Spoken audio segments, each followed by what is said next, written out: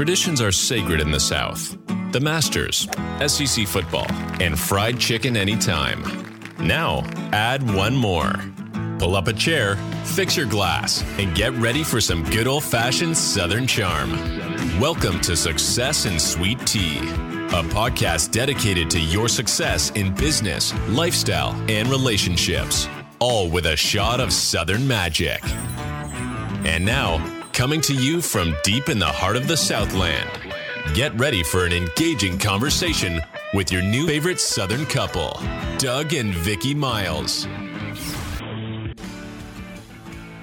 Hello everyone, I'm Doug Miles. And I'm Vicki Miles. And we'd like to welcome you to another episode of our podcast, Success and Sweet Tea.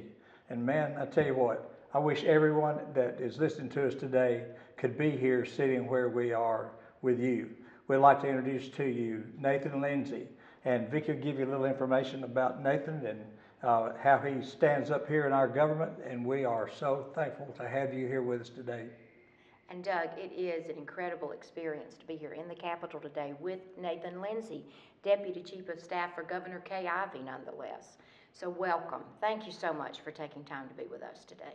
Well, thank you, Doug and Vicki, and welcome to the Capitol, and welcome to the original governor's office in the state capitol. That's where we're sitting today. Well, I didn't know that bit of history when I walked in the door, but I knew I felt something special, so thank you for clarifying that. Absolutely. This is beautiful. Just Quite beautiful. an old and historic room. It's very beautiful. This fireplace here, I know there's been many days that even in the wintertime when that really wasn't even needed, was it? That's right. This it is very old and antique in here by design. The Capitol is one giant museum. The Historical Commission controls all of this, and so when you want to put a painting on the wall or something on the mantle, you generally have to ask for permission first. So, and you never know when a tourist might walk in. It sounds like living at home. You got to ask for permission to put up anything. Right. Well, that's exactly how it felt when we walked in, Nathan, just trying to get to the room. And I had made the comment to Doug that every painting that we passed by, I wanted to stop and look at it because I knew everything had a reason and a place. And so one day I'll come back and take that tour, Nathan. Absolutely. I'll be glad to give the tour. That'd be wonderful. Well, we are so glad to have you with us today. Now, we aren't going to hold back. We sort of pick our guests for a reason. We're looking for people who have a level of success, and then we love that Southern flair of success. Mm-hmm. You just checked all the boxes, Nathan, and we're so excited to have you with us today. And so what we really want to do is give you an opportunity to tell us a little bit about how you wound up here in working with the governor in the state of Alabama. What an exciting way to wake up every morning. It is. I tell people that it never gets old walking into this building every day. You park, you get out of your car, and you're staring up at the Capitol Dome in this very historic building. And so it's a real honor to get to work here. And this is my second time working in the building. And so I grew up, for whatever reason, loving history and loving politics. And I don't come from a political family. My parents, I think, wonder what got me into how do we get here? History and politics, but that's the way it was growing up. In high school, I was involved in founding the Teenage Republicans at my high school in Madison, Alabama, at Bob Jones High School. Then came to college and was involved in College Republicans at Faulkner. And so I always kind of knew that I wanted to do something political. Yes. And I think at the time I didn't truly understand the difference between politics and government. I mean, they are kind of one and the same, but you've got this crazy idea of how politics works. Come to find out many years later that they can be very different at times. And so I heard about an internship my senior year in the governor's office. So I applied, got a call back, asked if I wanted to come do this internship, which of course I did. So I spent about 4 months working in Governor Riley's legislative office, which is actually across the street from the Capitol in the State House. And that's Governor Bob Riley. Governor Bob Riley. Date ourselves a little bit. Yes. So I was there for 4 months, only had about a semester left to go at Faulkner at that point, but I tried really hard to maintain the relationships that I had built during that internship in the hopes that maybe there might be a job opening after I graduated. Smart young man, yes.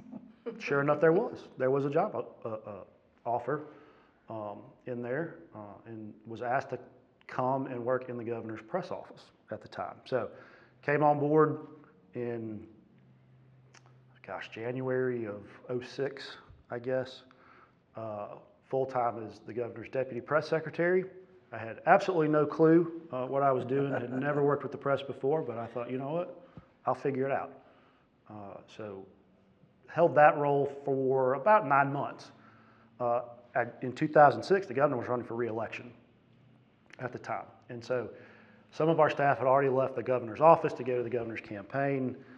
They needed some additional help on the campaign. I would really kind of push back on going to the campaign. I really liked being in the office. I loved the government side of things. And so finally one day, Governor Riley said, "You're going to the campaign." I said, "Yes, sir."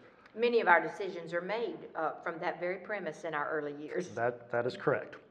So I went to the campaign. I did press on the campaign for just a couple of months. I mean, it wasn't a long time. And then after he won re-election in 2006, I took a day off and was back in the office on that Thursday. And soon thereafter, the governor had asked me to take on a new role with him as his personal aide. So the vast majority of my time working for Governor Riley in the second term was as his personal aide, which allowed me to travel with him and really kind of take care of him. I mean, you hear a lot of people in politics talk about the body man, but that was the role that I held. I can imagine that would be a more than an exciting. Anybody that really enjoys politics and government, things like that, a role and a job that have those things involved in it, where on a daily, really on a minute by minute basis, you're involved in everything, every decision that comes forward, you're involved in. It would either be in a consulting way, put in your 2 cents way, or as a decision making way, where he might look at you and say, "Well, Nathan, what do you think?" Yeah, and I wish that it happened more at a young age. I really kind of used those early years of my career to learn and to observe and watch, and what a better way to get experience in government and politics than being with the governor all the time and seeing how things operated. I thought I knew a lot then. I really didn't. Of course, there's still days now where I wake up and I think, I have no idea how this works. But you figure it out.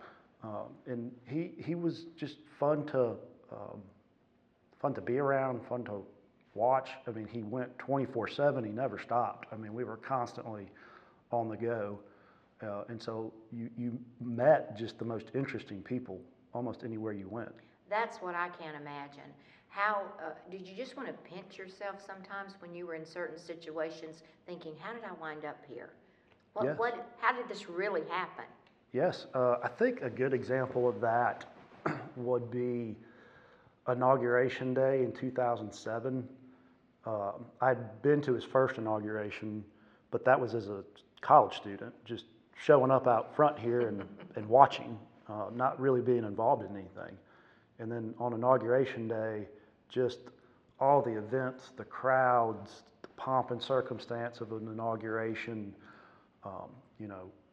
At that point, we were on the platform for the parade, and John McCain shows up. I mean, it's just those little things. And we had to leave from Montgomery to get to Birmingham.